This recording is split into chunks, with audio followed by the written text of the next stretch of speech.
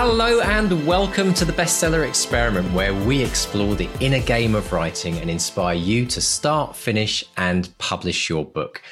I'm Mark DeVoe, and this week I'm treating you to the best of the Bestseller Experiment. I've delved through and handpicked my favourite shows of the 500 plus that we've done of best-selling authors who have collectively sold over 1 billion books. Who's it going to be this week? Here's a teaser. In this episode... So I sort of had my own bestseller experiment. You know, this is not like top secret news or anything. My dad's the novelist Stephen King. And I always wanted to be a writer. Never heard of him. Yeah, Stephen who? He's a guy who shows tremendous promise. I'm also terrifically interested in what you're doing. Is it possible to consciously set out to write a bestseller? I mean, of course, the answer is no. But that doesn't mean you shouldn't try. So it's been great having you, Joe. I was wondering if you were looking forward to this podcast so much, because we've had to do what we call a threesome online, which I've never done before, Joe. Yeah, actually, I do a lot of internet threesomes. Usually I'm not fully dressed.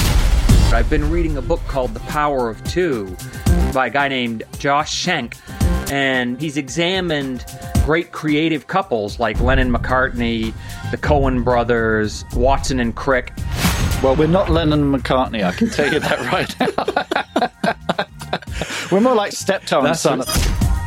The original Coca-Cola recipe had a solution of cocaine in it. I agree, if your book includes a package of cocaine for each buyer, it will sell. So do you want to hear my new one weird amazing trick? Doesn't it sound like one of these things you click on the internet that you shouldn't click on? It's never fails. Tremendously successful. Just, I sit down, boom, words start to flow. Someone said, I can fix a crappy page. I can't fix a blank page. I called my wife and I said, oh my God, I think the Atlantic Monthly published me. I'm holding an envelope. And she said, oh my God, that's the best. You've got to tear it open and read it to me. And I said, oh, this is the best. This is the best. And she said, I'm so proud. I said, I just don't believe it. And I tore it open and it was...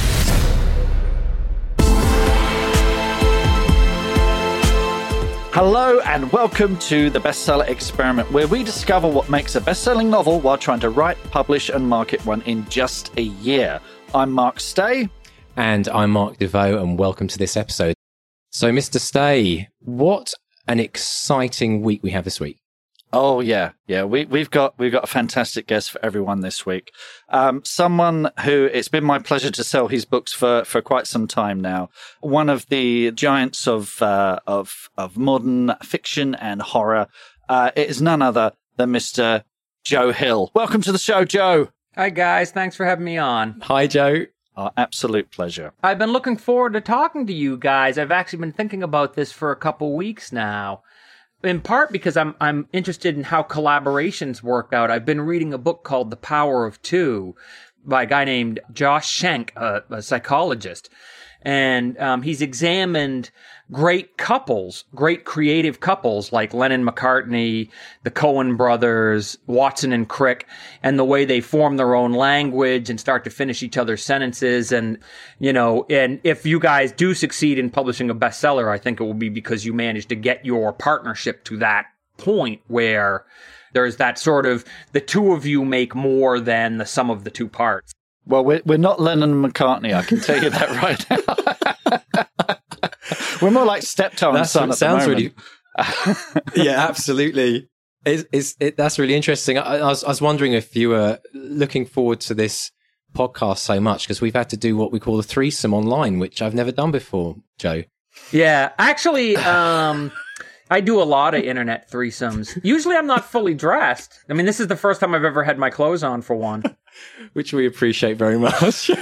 Set the tone nice and early. Thank you, Joe. Yeah, absolutely. That was probably my fault, actually. But I'm also terrifically interested in what you're doing because there isn't really a literary science, but no. It is kind of interesting, the idea of, is it possible to consciously set out to write a bestseller? I mean, of course, the answer is no, but that doesn't mean you shouldn't try. So it's been great having you, Joe.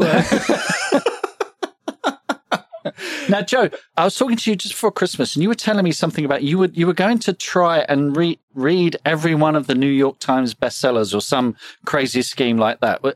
Is that still happening? Is that something you're still on? So I have this thing that I'm doing where any book that makes more than 50 weeks on the New York Times bestseller list, I read it.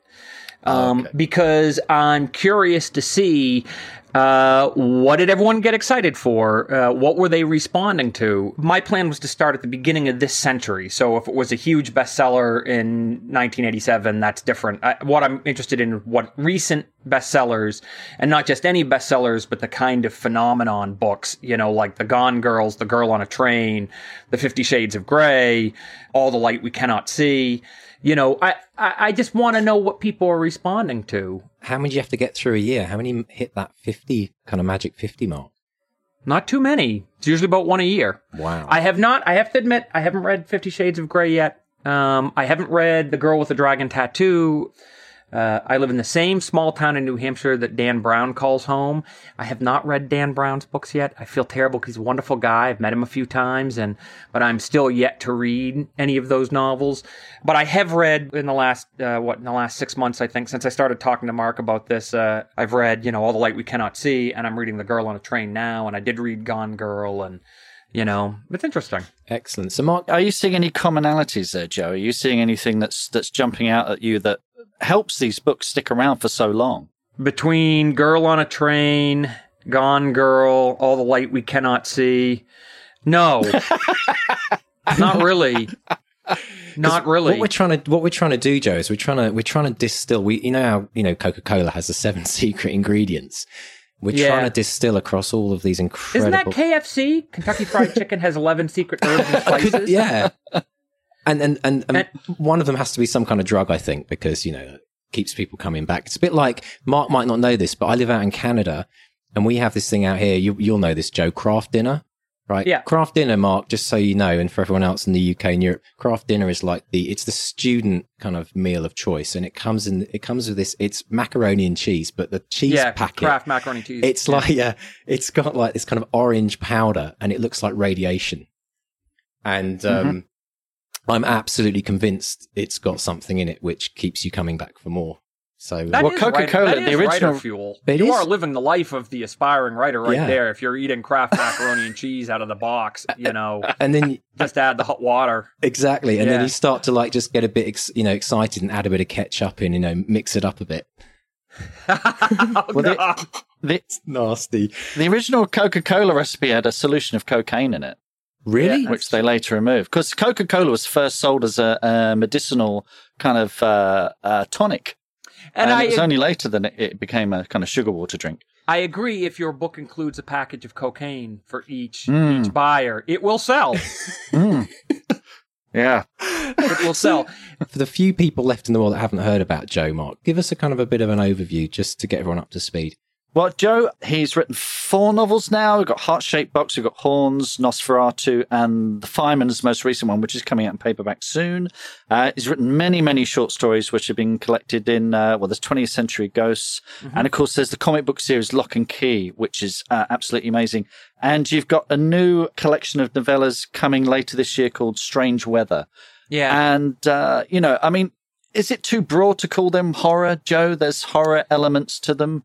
To each of them. I mean, The Fireman is kind of a big, epic, post-apocalyptic novel as well, which, Heart-Shaped Box is a horror novel. When I was a kid, I used to read Fangoria magazine, which is like this magazine dedicated to the, the art of the gross out special effects.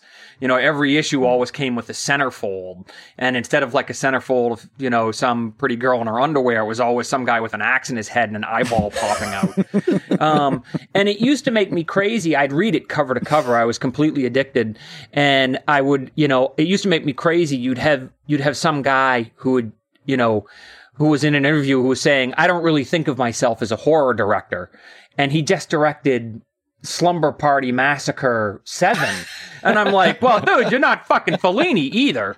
I hate to break it to you, but so, I hate when someone dodges, I'm not really a horror writer. Heart-Shaped Box is a horror novel. My third novel, NOS4A2, Nosferatu, is a horror novel. That's a book about a guy who has a car that runs on human souls instead of gasoline. So those are both pretty scary books. Horns is my second book, is not really a horror novel. It's kind of more of a tragic satire, although it does have elements of the supernatural in it. It was actually made into a film starring Daniel Radcliffe, so that it has sort of a cult status among my books. And then the more recent novel, The Fireman, is kind of a big action-filled sci-fi movie that happens to be on paper. That's quite an incredible range. I mean, if somebody was looking to get into Joe Hill, what would be the very first book you'd recommend them starting with, Joe? Yeah, I mean, I don't know, because it really depends on what people like. It depends on the person. If someone wants a really, pedal to the floor, roller coaster type experience, they'd probably want either my first or my third, because those are the two sort of most straight ahead. Here's a thriller. A lot of people have really enjoyed the comic book. I've had, I think that the readership of my novels grew substantially after I started writing my comic book, Lock and Key. So, yeah, I mean, it really depends on the reader. I think the short stories are a great place to dip in as well, because they're very varied, aren't they? Again, as you just said, some are horror, some are kind of science fiction. There's it's like a great. Did you start out in short stories, Joe? Is that where you started? So I sort of had my own bestseller experiment that I started in about, I want to say, 1994. So, this is not like top secret news or anything. It's been out there for over a decade. I come from a family of writers. My dad's the novelist Stephen King. And I always wanted to be a writer. Never heard of him. Yeah, Stephen who? He's a guy who shows tremendous promise. He's written a couple books. They've done pretty well, and I've heard of Tabitha King and I've heard of Owen King. I don't know who this pretender is. I come from this whole family of amazing writers, My mother's an amazing writer. My brother is. About the time I was 13, 14, I knew I wanted to be a writer, and I started writing every day. And I've written every day of my life since I was about 14. I think I've probably produced about 35 pages a week since I got to high school. When I was 18 or 19, I began to think, I come from this famous family, and I have this famous last name, and it occurred to me that might be a disadvantage, not a benefit to me. Because I felt like there was too much potential that I would write a mediocre novel, and that a publisher would see a chance to make a quick buck in the last name, and would publish a book that wasn't very good. And you can fool readers once, but you can't fool them twice. And my feeling was that if this mediocre novel was published and readers looked at it, they'd say, rightly, he only got published because he has a famous dad. I'm never going to waste my time with him again. And I wanted to have I couldn't imagine myself doing anything else. And I wanted to have the longest, best possible career.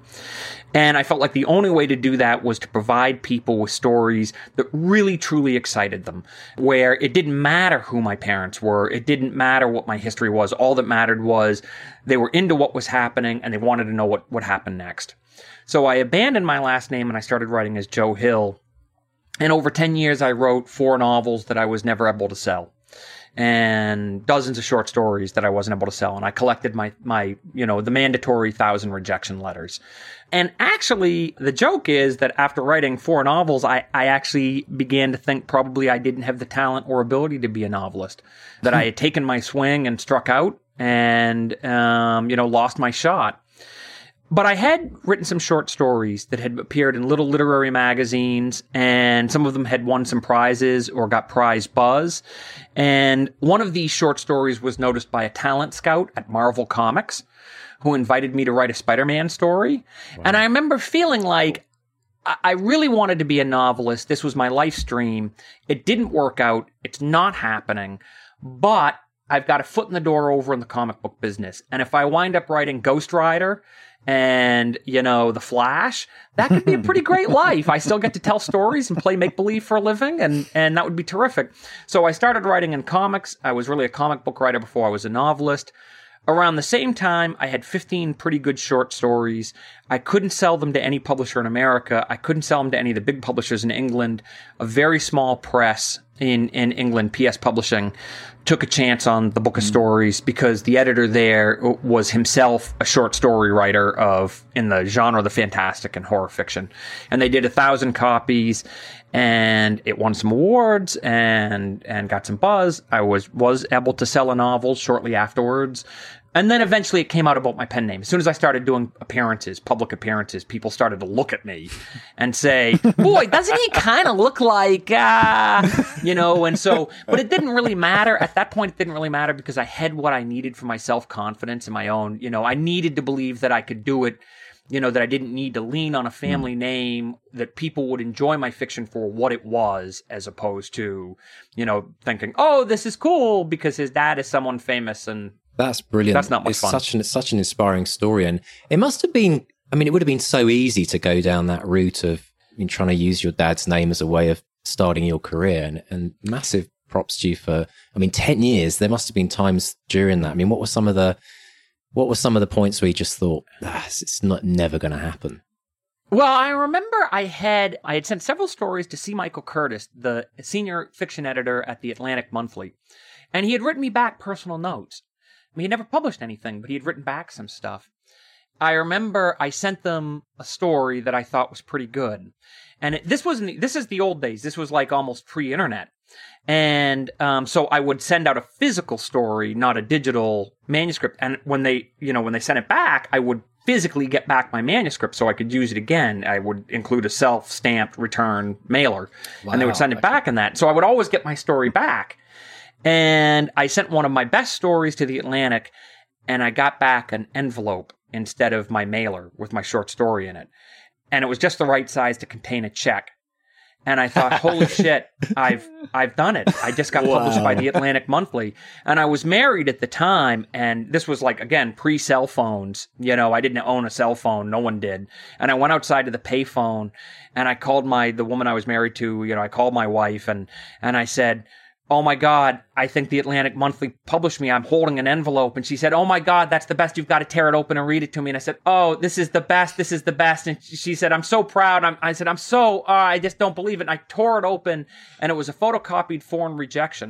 And scribbled at the bottom was a note that said, sorry, we lost your story. Oh, no. Oh, unbelievable. And that was it. And I remember that was such a tremendous kick in the nuts that I remember thinking, I'm pretty much done. It's never happening. The other thing I did spend 3 years writing this giant epic fantasy novel called The Fear Tree. And I thought I hit it out of the park. I thought this thing was a smash. And it got turned down by every publisher in America, and it got turned down by every publisher in England, and for an extra kick in the pants, it got turned down by every publisher in Canada. And my dad had read the book, and he loved the book, and he was always very supportive of the pen name. But I remember him saying when that got turned down, maybe the deck was stacked too much. And I knew what he was saying, and I said, Dad, I think I would rather fail with the pen name than succeed, knowing that I broke in using the family. And he said, okay. And dropped the subject, never brought it up again. So, and after The Fear Tree, it was still, I think, probably another 3 or 4 years before I finally did sell 20th Century Ghosts in heart-shaped box. I think it's amazing as well, because we often talk to authors about the high points of their career, the moment where they held that first book in their hand. But with such an incredible army of writers out there, it's good to hear that, the low points as well, because the fact you came back from that, what was the thing that kept you going, though, at that point where you could have probably just smashed that public phone box? What kept me going? I think I was absolutely unfit to do anything else. And I also think at that point, at a certain point, I realized I had written, I say I had written 4 novels, but actually going back to when I was 14, I probably wrote 12.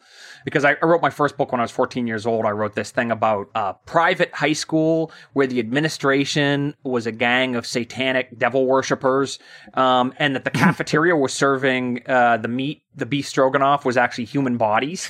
That was a book called Midnight Eats, and I wrote that when I was 14. So I probably wrote something like 12 novels between the time I was 14 and the time when I finally got published, which was 35. And I think at about the age of 28, 29, I thought, there's no way I'm quitting because I put way too much time into this. You know, after this long, it's no longer acceptable to screw it up. Although, like I say, that's one side. There was the bravado side, which is like, I'd never quit. You know, I'm going to die doing this. If you hadn't been published, would you still be writing now? Would you be self-publishing, do you think? I don't know if I ever would have gone for self-publishing, because for me, personally, I needed the validation of an editor. You know, that I think self-publishing would have seemed like cheating to me. You know, that somehow that's not doing it right. That's not how you're supposed to do it. So I think I needed someone to say, yes, you're good enough, that I could never have been the kind of person who could say to himself, you're good enough, that this is good enough. I needed some sort of outer validation. I guess you're the only person in the world that when your dad says you're good enough, you have to go, yeah, but you would say that, you're my dad. Yeah, well, I'm sure that's what everyone's, right? Isn't that, don't your parents always say, you're a genius?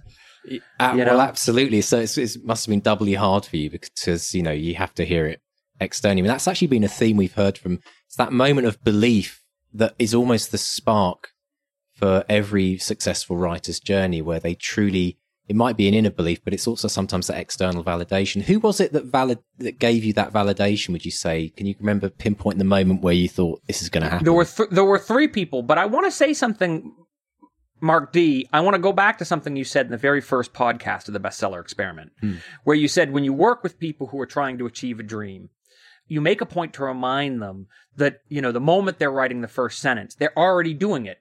They're already having the dream, that the dream is not the end result, but the dream is getting there. You know, and I always think like what mattered about the Beatles. I'm a big Beatles guy. Sooner or later, every conversation comes back to the Beatles. Okay. You know, we look at Sgt. Pepper and we say, that was the moment. That was the moment it all came together.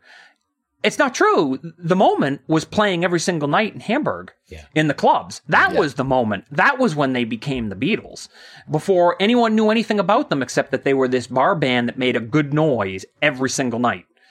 So I think, you know, the stories that matter are the ones that you didn't sell. You know, that's how you created the first and most difficult creation of any artist's career, which is the invention of yourself.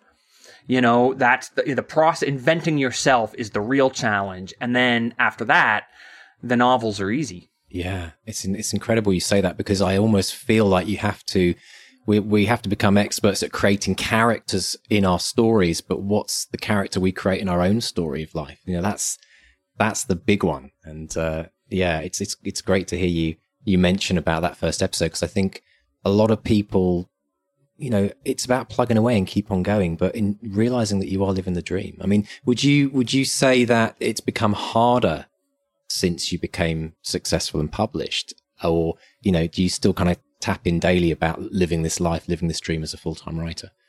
I would say it got a lot easier after I got on antidepressants. I had a lot of struggles with paranoia and anxiety. And actually, after I had this totally cliched thing where I had, you know, Heart-Shaped Box came out and it was a huge bestseller, and it was actually bigger than anything I had ever imagined. It sort of hit my daydream, cleared the bar of my daydreams, and then some, you know. And so I immediately had a meltdown and couldn't handle it, and you know, had like a kind of nervous breakdown and wound up divorced and terrifically unhappy and full of paranoid ideas. And it was a bit of a struggle, actually, sort of getting back together. The last 2 or 3 years have been, you know, some of the happiest, best writing I've done in my life. It's been great. Fantastic. And you mentioned there were 3 people. You were going to mention 3 people that kind of... Right, who gave me validation. 3 people that really mattered. The first was this talent scout at Marvel Comics, Teresa Falker-Isle. Well, actually, the first was probably Stephen Jones, who is a Best New Horror anthology. He picked my story, 20th Century Ghost. His acceptance of that story led directly to a talent scout at Marvel Comics giving me a shot to write Spider-Man. And for me, that was my big... I mean, it sounds corny, but writing an 11-page Spider-Man story was my big break. But I loved comics, and Marvel Comics was like a real publisher, you know? And so there was that. And then finally, and most importantly, Peter Crowther at PS Publishing, who decided to publish my first book. Yeah. So, Mark, you're going to tell Joe about this kind of problem we've got with our novel right now? Just the one. How's it going? How many pages do you guys got? We're up to about 55,000 words. It's very rough. It's really, really rough. In all senses of the world. Yeah. That's fine. But we're getting there. Our original idea was, certainly before Christmas, we were saying, we'll write 3 chapters, then we'll do a really interesting synopsis. We'll give that to an editor. The editor will look at it and give us some structural notes. But what's happened is there's so many moving parts in this thing, and we're still learning who these characters are, that we're up to like 50-something thousand words now. And we're kind of close to a very, very rough, very long outline, which we're then going to have to go back and tidy up because it's just like a complete mess. Good. You've got the book right where you want it. Exactly. That's great. That's great. Because someone said, I can fix a crappy page. I can't fix a blank page. I love it. Exactly. Yeah. And it's interesting because Mark and I've been writing since I was a kid. And I've been writing stories and plays and scripts and all sorts of screenplays, So I'm, it's something I love and I enjoy and I'm very passionate about. My colleague here, Mr. DeVoe, has been writing for a long time too, but you've never got past that 20,000 word mark, have you? That's and right. it's, you have now. Well, with the help of Mark. But what I'm finding is, and you've confessed this before, Mark, which is you have this, there's a new idea over there. Let's go chase it. Oh, totally. And, yeah, and I'm like, no, can we just get to the end of this first, please? Oh, no, there's another one. There's another one over there. There's a new idea. No, can we just finish this bastard first? hey, I've had this idea. And the annoying thing is, a lot of them are really good ideas. Yeah, I like to chase the new idea too, Mark. I love it. I was going to say, what do you do when that happens? I like to chase the new idea too. What happens when you get the new idea, Joe? How do you deal with that and not get distracted? See, I don't. My first drafts are full of material that I'll cut out later. In fact, a lot of times I think I'm getting faster. I'm much faster now, but it used to take me about 3 years to write a book. And sometimes I would think it took me 2 years to write the first third of the book, and then about 6 months to write the other 2/3. And the reason why was I would churn out so much material figuring out who these people are and just getting them talking to each other and trying to hear the sound of their voice, the specific way each character talks. I'm very sort of oral. And if I could find their voice, I could figure out everything else I needed to know about them. And then eventually it would get to a point where I was so comfortable with the characters, I could plop them into any scene and figure out how they would solve a problem, how they would react to difficulties. So that's always what I'm trying to look for. And so on that level, I don't care how much material I churn out, a fun new situation is always worth exploring, even if a lot of them don't make it into the finished book. So my basic rule when I get to the second draft is every time I look at a chapter, a scene, I say to myself, what's awesome about this scene? If I was a reader, what's so awesome I couldn't wait to get to the next page? And I need to see that in every page. Really, I need to see it in every paragraph because I'm so scared a reader will put down the book. I just thrive on fear. There's so many distractions. There's so much great stuff on YouTube. And you guys haven't really thought about what you're getting into. You ever looked at Netflix? Do you see how much great stuff there is on Netflix? Why would anyone read your book if they could watch Netflix? Exactly. Do you know what's on YouTube? Do you see Apple streaming music? All the Oscar movies are out. Why would anyone waste their time on your book? You've got to give them an amazing reason to keep reading every page, and I'm just absolutely ruthless about saying, if I don't think there's something just mind-blowingly awesome in this chapter, it's gotta go. And it's amazing how easy the stuff that's not awesome just drops right out of the book. You can just, it's like turning someone upside down and shaking the change out of their pockets. It's just all that stuff you don't need just drops. That is awesome approach. And it reminds me, it's like doing things differently with, like, instead of saying what's crap about this, what's not working, which is where everyone goes, right? They're all like, oh, let's just remove all the crap. It's actually saying, what do I love? And then everything else just, it's a bit like the Marie Kondo's way of decluttering your house, apparently. What sparks joy? What gives you joy? Every page, that's right. Every single page. You have to defend why it's awesome. And this should be easier because there's 2 of you. So there's one of you to say it's not awesome. Tell me why this is awesome. And the other to defend it. And if you can't persuade the other person, boom, it's gone. Gotta go. Yeah, good idea. I think we'll adopt that, Mark. What do you reckon? That's fascinating because we had an example of that just this week. Okay. You wrote a scene between two characters, which you sent to me, and I said, okay, there's nothing really happening here. It's an interesting scene, two people talking to each other, but our protagonist, she doesn't come out of this with anything that she didn't have before. She walks into a room, has a conversation, comes out, nothing has happened. And I said to you, make it work harder. No. Did they hurt each other? No? Gotta go. No. Yeah. It was my attempt I said, I was going to say it's my attempt at starting love interest in the book. Right. Then it's even more important that they hate each other. I said, make it work harder. And you came up with a MacGuffin that I think is going to be the linchpin of the whole novel now, Mark. You know, I think, this is, and I was working on it today, and it sparked new ideas in me. So I think that back and forth, having those two minds at each other is helping us. I say that now, but yeah. Right. It's the power of two, he says, I've got the first two lines. She was just 17. She was no beauty queen. And then one of you has got to say, no, that's a crap line, and so you think some more and then say, you know what I mean? We know what I mean. And suddenly it's like, ooh, that's filthy. That's great. This is the whole thing from The Power of Two, this Josh Shrink book, where it's like, whoa, that's electrifying. But that's because you're good fencing partners. That's fantastic.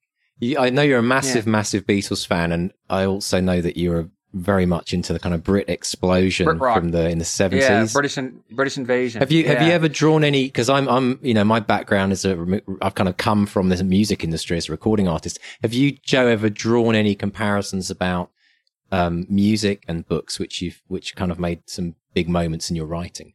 Yeah, I will say that I have successfully managed to work into my Beatles versus Stones argument into every single book. And sooner or later, Beatles versus Stones comes up. Brilliant. I'm a big British invasion guy. I mean, the Kinks, the Who, Faces, I live and die by this stuff. And, and even the later stuff, I mean, I love Oasis. I mean, it's sort of horrible to think, but I mean, wasn't Oasis the best band of the 90s? Yeah. My first book borrowed the title of a Nirvana song, it's Heart Shaped Boxes. I wondered if that was, because I love that track. Absolutely. I love that track. Absolutely. But if you ask me what's the better song, I Hate Myself and I Want to Die or Live Forever by Oasis, it's no contest. Live Forever. Absolutely. Yeah. So do you listen to... What were we talking about? I was going to say, what do you listen to when you write? Do you actually listen to kind of Beatles or... Okay, so do you want to hear my new one weird amazing trick? Doesn't it sound like one of these things you click on the internet that you shouldn't click on? My one weird amazing trick. It will amaze you. I do this one amazing trick to get in the mood to write. It's never fails. Tremendously successful. Just, I sit down, boom, words start to flow. I play piano for a half hour before I write. Wow. And I'm a terrible pianist, dreadful pianist. But I play piano and I work at it for half an hour and it seems to clear my head and put me into a different mind space. And then when I sit down, it just flows. Isn't that? No thought, no second guessing, just... I bet you are kind of exercising a creative muscle then, aren't you? So it's a warm-up. It's clearly triggering something. That's what I think. I think it's a warm-up. I think it's a lateral move. It's connected to writing and reading. I mean, I'm reading notes and there's expression, but it's nonverbal. It's this completely nonverbal thing. And somehow it does something to prime the motor. Awesome stuff. So have you got any other life hackers to share with us, Joe? Have you got any other kind of clever things you do to get going? I was thinking about how do you write a bestseller? What do you do that makes a bestseller? And I know some stuff, and it's totally useless. It won't help you even the tiniest bit.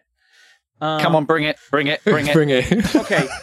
The best thing that you can do to have a successful big bestseller is to get your book praised publicly in a high-profile media space by a big influencer.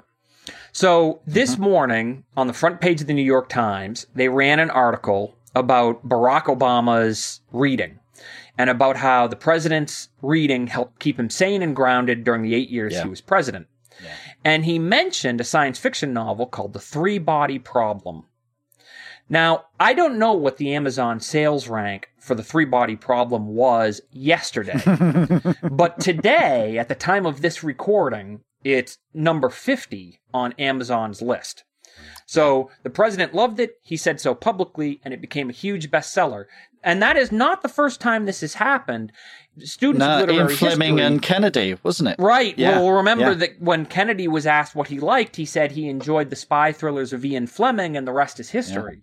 From Russia with Love, yeah. So if you get on over here, we had the Oprah show, that's over. But if you can get noticed by someone, Bill Gates, Mark Zuckerberg, Barack Obama, Donald Trump, someone who has a big media clout, I don't think that Donald Trump has ever read a novel, so it's not likely he's going to. We could play him the audiobook. Yeah. We have history with Mr. Trump. The other thing that I would say, the other way that I'm certain, absolutely certain, that it will help sell books if you can get on TV. So over here we have the Today Show. Over there you guys have like the Punch and Judy Show or the Richard and Judy Show or the something like that. And if they pick your book and you get on, that's a big bestseller. It's Punch and is it Punch and Judy? Something like that, right? Don't tell me. Richard and Judy. Right. Punch and Judy. So that's what I thought. So that's just when they have arguments. If you get on that show, you're gonna sell books. Yeah. Does this help you? Absolutely. Yeah. The question is how. Well, really? I mean, certainly we will be self-publishing. That's the thing. This is the only way we can do it in a year is we self-publish and we publish on Kindle and Apple and that kind of thing.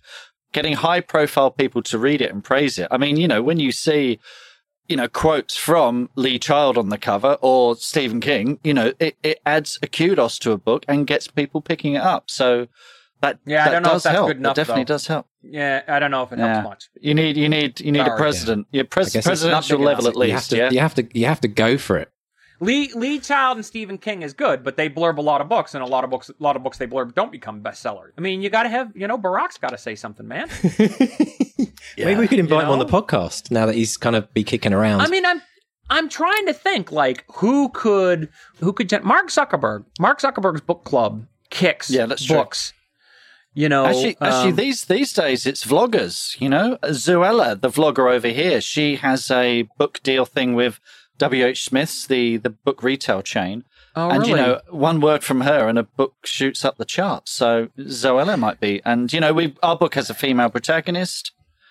Actually, Michelle Obama. We should get it to Michelle Obama. Joe, who was the most influential kind of media that kind of promoted you in the States? Is there a big name out there that everyone kind of goes after? Neil Gaiman said about Heart-Shaped Box that he loved the book unreservedly. And they put that quote on the back cover, and I'm sure it sold, and my, I sort of was coming from comic books, and I write a kind of scary, dark fantasy that in some ways is more similar to Neil's than to my dad's.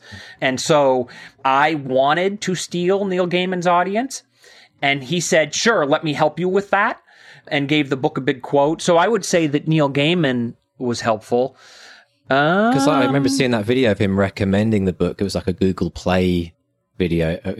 Awesome. Really. Janet Maslin has reviewed all the books in the New York Times, and she said some really terrific things about them. And I would say a good review from a high-profile reviewer can still move a couple copies. I mean, I don't know, that it will make you a bestseller. Every little bit helps. I don't really know why the books have sold well. And I think, and this is the flaw in your experiment, not to bum you out, but I think trying to predict what's going to become a bestseller is a little bit like trying to predict which direction a flock of sparrows are going to fly in.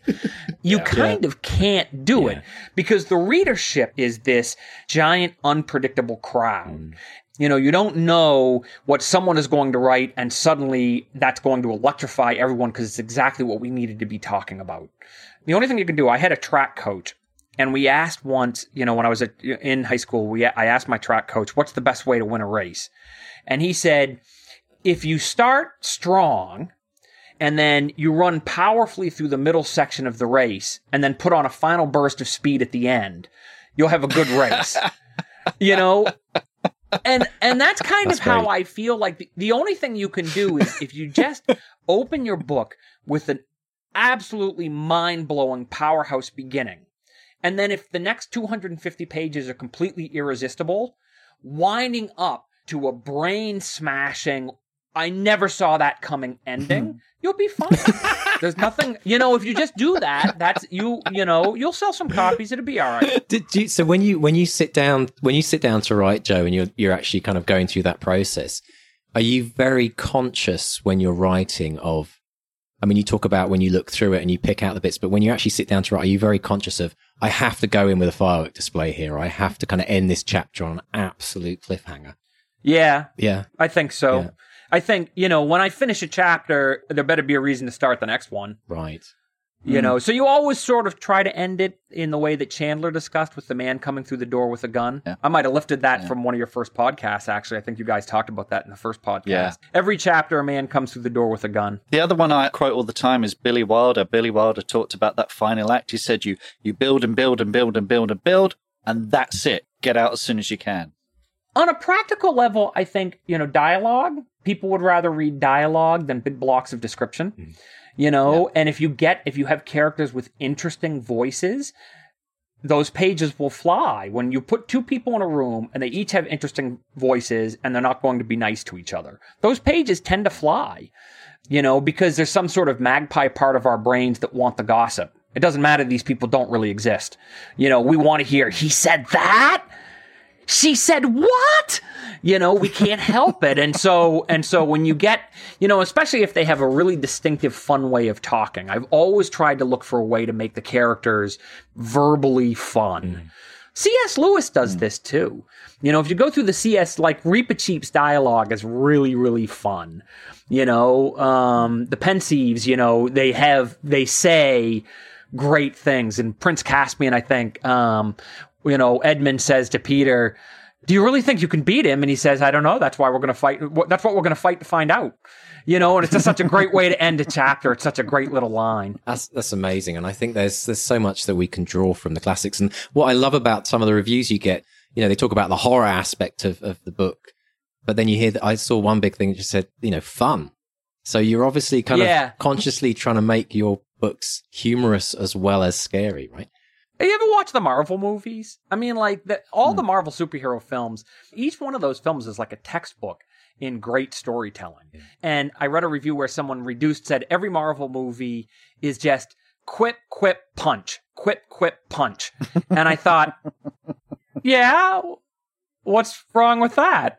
That works pretty good. Absolutely. And I really think it's the old, Pauline Kael said about, movies are kiss, kiss, bang, bang, and so I just want to, another way of saying, is this chapter awesome, is to look at it and say, is there a kiss? Is there a bang? No? Gotta go. Well, no, I mean, this is just a golden masterclass. I mean, it's... We've asked lots of writers about their tips for writing and starting out their writing habits, but very soon we will be embarking on a second draft. You've already given us, I think, a couple of tips on second drafts, but when you go into rewrites, what's your mindset there? What are you looking out for? Short chapters and short sentences. If a chapter is going to go on, it better be going on because it's awesome, because it's so awesome. Someone is being dragged behind a truck and their skin is getting flayed off and, they're trying to, wiggle out of the handcuffs. I mean, something like that. That's the only reason I can think to have a chapter go any longer than 3 pages. I think, you can't underrate how much people like short things. Short chapters, short sentences, short skirts. A 7-minute pop song is never going to fly. Let's keep it 2.5 minutes. Don't bore us, get to the chorus. There has to be a good reason. If you're going to go long, if you're going to write a sentence that goes on for like a full page, or if you're going to do like a 20-page discursive chapter, there better be a damn good reason for it. I'm not saying you can't do it. Although, if you're writing an entertainment, sorry, you can't do it. If you're writing literary fiction, that's different, but you guys aren't. You guys want to write something that's, where the pages are going to fly and, or I guess it'll be an ebook, so it'll be like the button will, swipe because someone's pressing it. By the way, when I said that I read bestsellers, I also pay very close attention to what sells in ebooks, top sellers in ebooks, because that's become an increasingly important part of the market and reveals something about readers it's like the mask has come off and we've seen this hidden face, this whole hidden demographic of what people, one thing I would point out is clearly people really like to read dirty fiction, you know, and they didn't like doing it when they had to read a book where it was like naked people on the cover, but if they can read it in an anonymous device, they dig, we dig the, you know, the people undressed, absolutely monkeying around, you know. So Joe, tell us about your some of your kind of writing habits. Are you a very kind of structured writer? Do you get up and you're at the desk at a certain time, or are you kind of more just as and when it happens? Well, it's kind of gone through a little bit of a transition recently because for about 3 or 4 years, I was doing all my first drafts longhand. Prior to that, I had done most of my work directly into the computer. And then I went through this whole phase of really enjoying just the notebook and being disconnected, you know, no Twitter, no text messages. I put on my vinyl and I write longhand. I found that terrific. So I wrote the last 12 issues of my comic book longhand. I wrote The Fireman longhand. I wrote 3 of the 4 novellas in the upcoming book longhand. And it was just this terrific, it was terrifically satisfying way to work. However, I have gone back to the computer and that's been a real rush. It's been like I spent years running with weights and now I've put the weights down and I'm working without them. And that's pretty exciting. Excellent. You know? Writing longhand was like resistance training. Yeah. But in terms of my pattern, you know, I expect to get between 1,500 and 3,000 words every day. More and more, I find myself looking for 3,000, not 1,500. We've got some deadlines to keep. Let's go ahead and make them. You know, and I've been a lot more relaxed, so it's been a little easier to get my pages in. Excellent stuff. Talking about relaxing, Joe, I mean, you touched on this earlier, and this is something not enough writers talk about, is a lot of writers are anxious people. They do have mental health problems. Are there exercises that you do? I mean, is playing the piano, is that helping you get into a certain mindset? Are there things that you do that help, you know, if you've got a deadline or whatever, or an anxiety? Is there something you can do that gets you, that brings you down, that calms you down? Playing piano has been terrific because prior to that, mostly what I did was I would go out for a long drive and find someone's pet, and then I'd strangle it in a ditch, you know. And I generally found that killing pets, you know, killing animals in the wild seemed to stir something, you know, keep me motivated. But this is less, that leads to, you can have awkward conversations and visits from people in uniforms and stuff. So the piano has been a huge step forward. I don't know, you know, I mean, like, I've been doing it for a long time. I guess my trick when I sit down is I decide this first paragraph is only going to have 3 sentences in it. And the first sentence is going to have like 3 or 4 words. It's just going to be like a 3 or 4 word sentence. You know, you can come up with 2 words, you know, and I love I always think like a 2-word sentence is like a hammer and a nail, you know, boom, you know, tires smoked, thunder boomed. I love that. I mean, I just think that has, for the reader, it's a real kick in the pants, you know, so I try to get started by working and I'm not thinking about the whole day of work. I'm not thinking about the whole scene. I'm just thinking about what's one awesome sentence I could put on the page. You know, what's the next awesome sentence I could put down? And I just want to find, you know, that one little 4 or 5 word sentence where the reader will feel a little bit like I didn't think that was going to be the next thing I'd read. You know, I sometimes think Norman Mailer used to compare it to a boxing match. And I sometimes think it is a little bit like that. And it's almost like you're beating the reader. Why a reader would pay to be pummeled, I don't know. But that's kind of it. You know, you're kind of trying to stick them again and again. Boom, boom, boom. You know, here's another one. You didn't see that coming. Boom. That's brilliant. I love that. Well, I think it goes back to what you said about it being a visceral experience. You know, you're sitting and listening to 2 people having an argument, or you're sitting there listening, waiting for the juice, you know. And I think a good novel should take you through. It should be like a roller coaster ride or a boxing match or whatever. You know, the best books I've read are ones where I've come out of it kind of reeling, you know. I think, you know, if we can get halfway there, then we're onto something.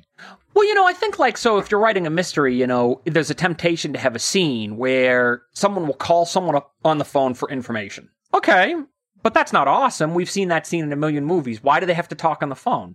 Can't you have them talk someplace more interesting? What if one of them checks safety on a roller coaster and they have to have the conversation on a roller coaster? Can't you put them somewhere else? What if one of them, get them off the phone? Don't have them talk in the kitchen. I can't imagine anything more boring than that. Have them talk someplace interesting. And then it's right away you have to figure out why they don't like each other. They do like each other? That's not that interesting. When people like each other, it's boring. So why, that your detective is trying to get information out of this woman and she hates him for why does she hate him? Does she hate him because she just doesn't like his face? She doesn't like his car. He comes to her neighborhood in that car, showing off that how much wealthier he is than everyone in the neighborhood. What's his deal? What's his problem? Looking down on her. Why does he look down on her? You've got to have conflict. You've got to have friction. Or maybe she's really lonely and she likes the guy, and then it's like an uncomfortable seduction or something. But there has to be it can't just be he needs information and she's going to give it to him. That's boring. That's excellent advice. And I'm gonna take all that on board, especially our kitchen scene, Mark, eh? People talking in the kitchen? Terrible. Oh yeah, definitely. Chapter 1. It's gone. But dead to me. So there's no reason. The thing that I say in a lot of writing workshops is people will start a story with someone waking up, turning off the alarm, and opening the fridge. There's no reason for us to hear about him opening the fridge unless there's a severed head. If there's a severed head in the fridge, I want to know. Otherwise, let's move it along. I love it. That's awesome. So, Joe, tell me what if you could pick one piece of advice that you got from your dad? Is there kind of like one piece of advice that's really stuck and lived with you throughout your writing career? Yeah, that's a pretty common question. Is what's the best piece of advice you got? Variations of the what's the best piece of advice you got. Well, I want people to keep listening to the bestseller experiment because they're going to get a lot of good advice. They're going to learn a lot from the podcast, and I'm following along too because I'm a little behind. I'm not up to the current episode, but I'm also interested to see what I can learn. But now I'm going to say something which is a little bit of a bummer, which is I've had lots of good advice from my mom, from my dad, from various mentors, from very experienced writers. But I never really learned any of the things I needed to know from the advice of other people. Everything I learned about good writing, I learned from reading a lot of good books. That's basically how I got it. And we talked earlier, I mentioned that I had a little bit of a nervous breakdown after my first novel. I was in a really bad place, and I started all these books that I couldn't get going. And I had another book due, and it was a year overdue, and then it was 2 years overdue, and things were getting pretty bleak. And at a certain point, I said, fuck it, I can't write my own novels. I'm all done writing my novel. I can't do it anymore. Here's what I'm going to do instead. And I got a copy of one of my favorite novels, Elmore Leonard's The Big Bounce. And so every day I would sit down and I would write 4 pages from The Big Bounce. I copied it sentence by sentence, page after page. And then as I went along, I started to change sentences or to add material. And I had this idea I was going to finish it and then release it for free on the internet. It was going to be called The Bigger Bounce. Brilliant. After I got about 20 pages in, I would sit down and I would write 4 pages of The Big Bounce by Elmore Leonard, just copying his words, his sentences, his rhythm, his dialogue, the feel of his characters. Then I would push it to the side and I would start writing Horns, which was the second novel. Horns isn't anything like Elmore Leonard. I don't believe for a second that anyone can look at that book and see echoes of Elmore Leonard in it. But in the process of working on Elmore Leonard's material, I found I could make a transition to my own voice, that it loosened me up. It loosened up stiff muscles. And at a certain point, when I was about 80 or 100 pages into rewriting The Big Bounce, I quit working on Elmore Leonard and just gave myself over full time to Horns. So if you want to learn how to be a good writer, I would say find a book where you say, this book is it, and read it again. And then read it again with a highlighter and a pencil. Count words. How many words did he put in each paragraph? When he has dialogue, how long does his dialogue generally go? Does he write a page of dialogue? Does he only write 3 or 4 exchanges? What's going on? Know that book inside out. And if you have to, rewrite it. Sit there and work on it, rewrite it, physically run his sentences through your brain or her sentences through your brain. You will learn rhythm. You will learn how to dance. You're copying someone else's dance moves and learning them for yourself. And eventually you will be able to dance your own dance. Wow, that is incredible, Joe. Do you know, in the music world, it's so amazing listening to you say that because that's exactly what I do in the music world. And I call it, in the music world, I call it templating, and it's like going to somebody and buying the architectural plans. But when you create the house, you design it completely differently. You have a different interior, and it is completely different, right? It's been 10 minutes since we talked about the Beatles. So let's talk about the Beatles again, right? What did they do when they were in Hamburg? They didn't play their own compositions. Yeah. They played Chuck Berry. Covers. They played the girl bands that they were loving. And they played those songs, and they played those songs, and they played those songs, and they began to write their own songs. And by the time they were writing their own songs, they knew the structure of a 3-minute rock and roll tune inside and out. They knew all the tricks. They knew all the vocal intonations that would elicit an emotional reaction.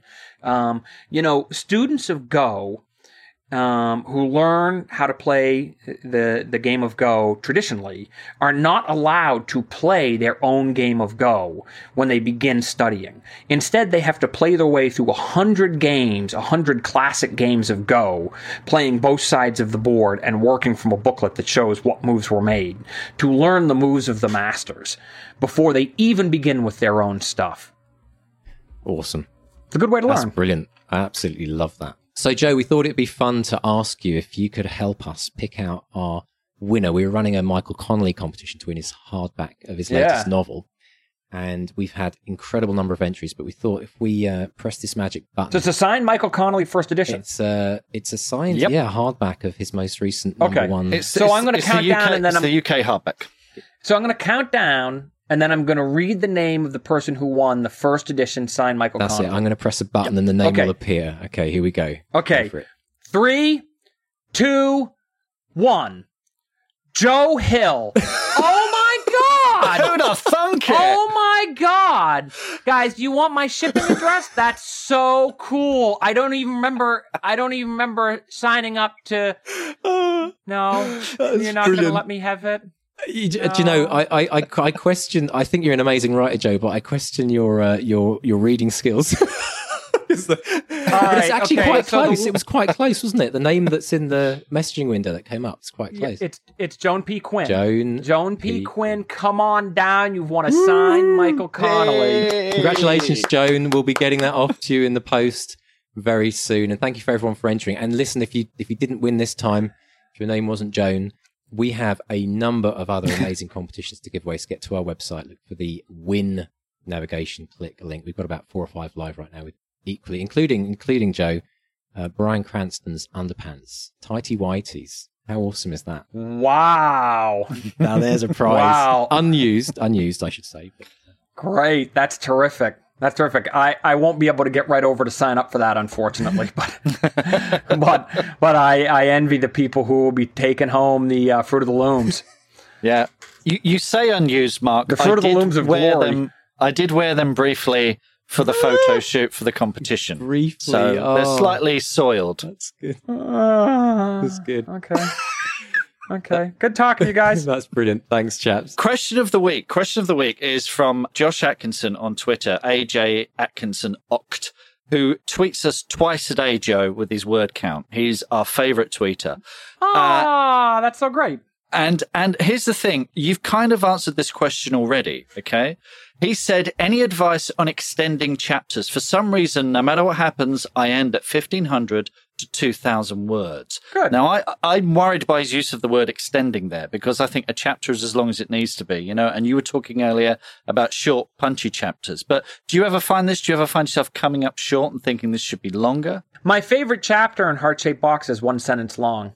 So people love a short chapter. I would love to do a book that's 100 chapters long and every chapter is only like 1 paragraph. Yeah. I think that could be such a great book, with illustrations or something. I just think that would be terrific. What's wrong with why? I would say if every chapter is 1,500 words or 2,000 words, that's terrific because it shows consistency. When I sit down to write, I generally want to write a complete scene in one sitting. And I'm always a little uncomfortable if I feel like I've only gotten halfway through a scene, not because I have a problem with starting mid-scene the next day, but because I feel like, oops, it's going on too long. What's happened here? Why wasn't I able to get through this scene? And usually if a scene goes on too long, it's because you started it too early.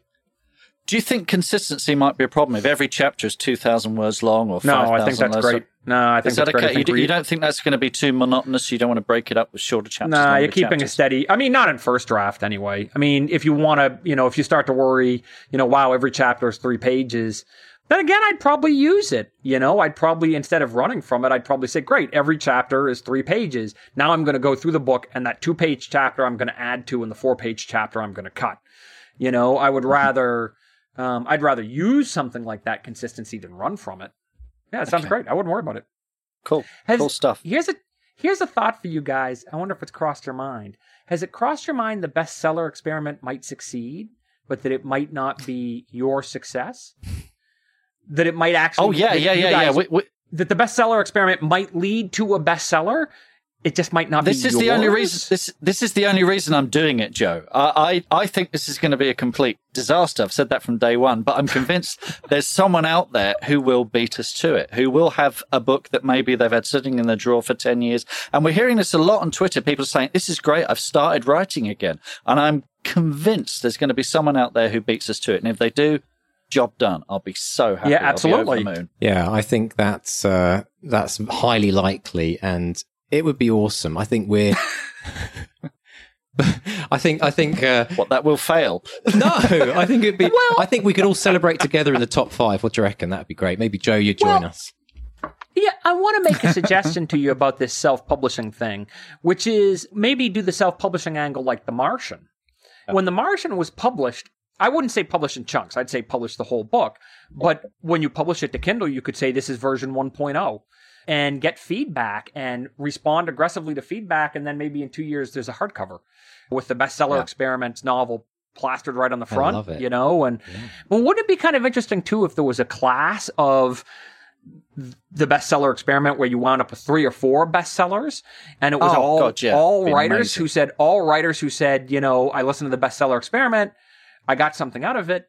It led to this book. And then you guys it would almost be like, C.S. Lewis and J.R. Tolkien having the Inklings, where you would have this little community of people who had all bonded and did their best work because they were paying attention to the podcast. That is awesome. That would be amazing. That would be the dream. Wouldn't that be cool? That'd be fantastic. Yeah, that'd be fantastic. Brilliant stuff. Oh, wonderful. Well, it's been an absolutely amazing pleasure having you on the show, Joe. It's enlightening, and I've got pages of notes here. I don't even know where to. I think we have to go back to the drawing board with our kitchen scene, though, Mark, at the beginning of the book. And it's okay to put it in the kitchen as long as something really uncomfortable is happening in the kitchen while they talk. Yeah. And tell us, Joe, what are you currently working? Give us a kind of a taster, if you can, as to what your next few months looks like. At the moment, I've got 3 novellas complete for Strange Weather, but the book will be 4 novellas.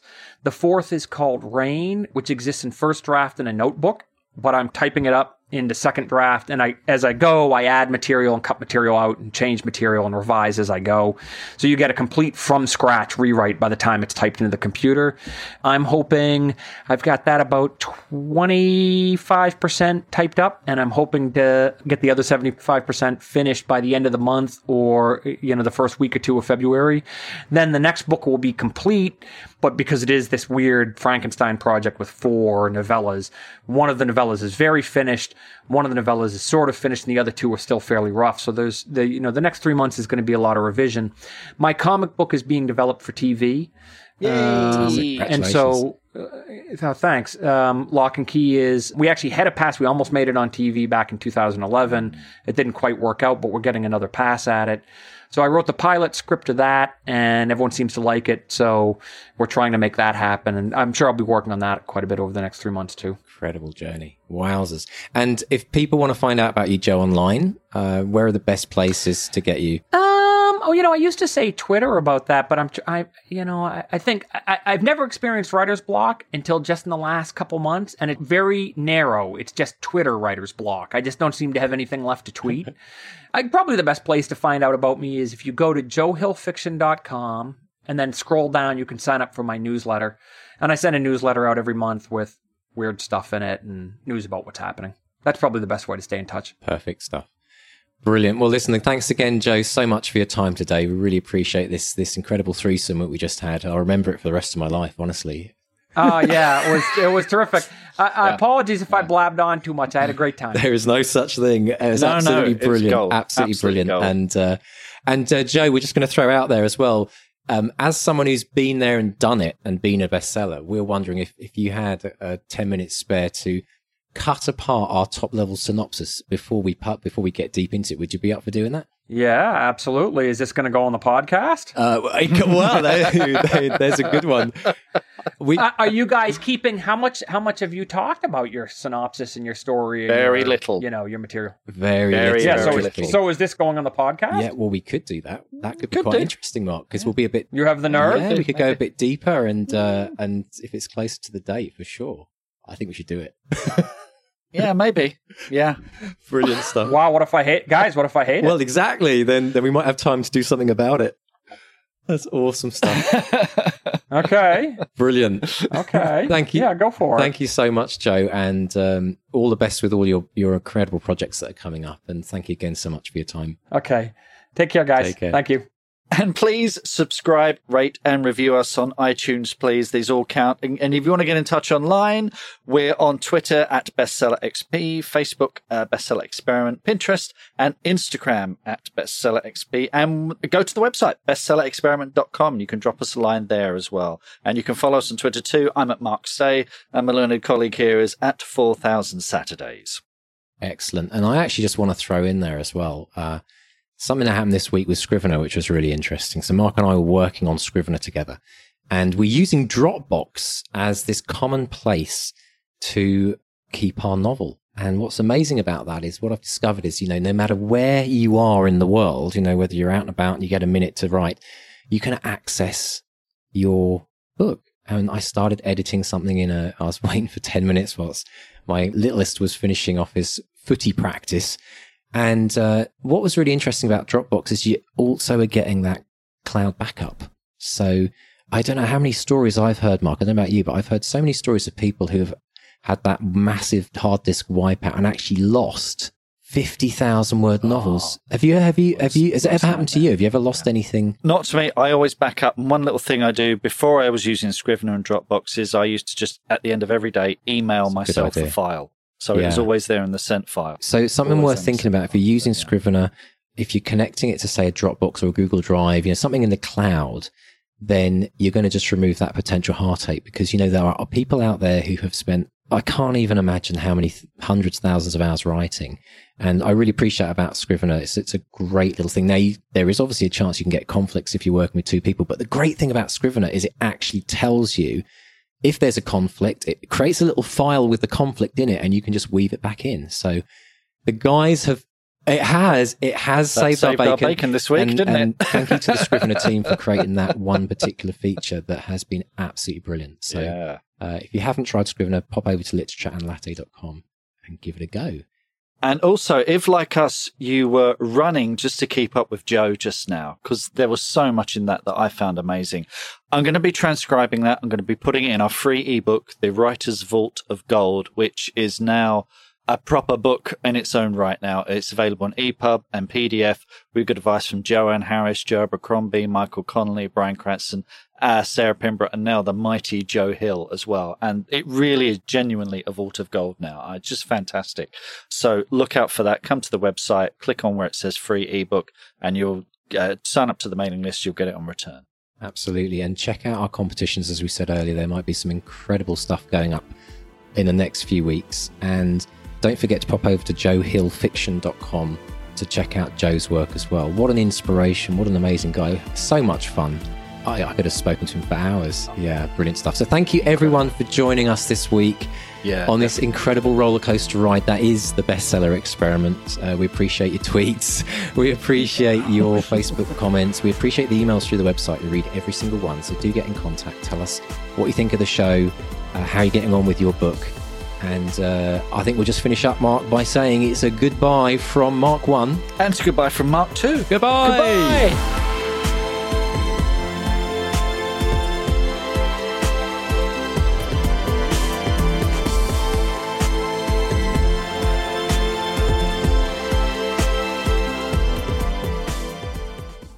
To read Back to Reality, the best-selling novel of the Bestseller Experiment by the two Marks, go to bestsellerexperiment.com/Back to Reality. And subscribe to this podcast to get loads of extra bonuses. Go to bestsellerexperiment.com/subscribe.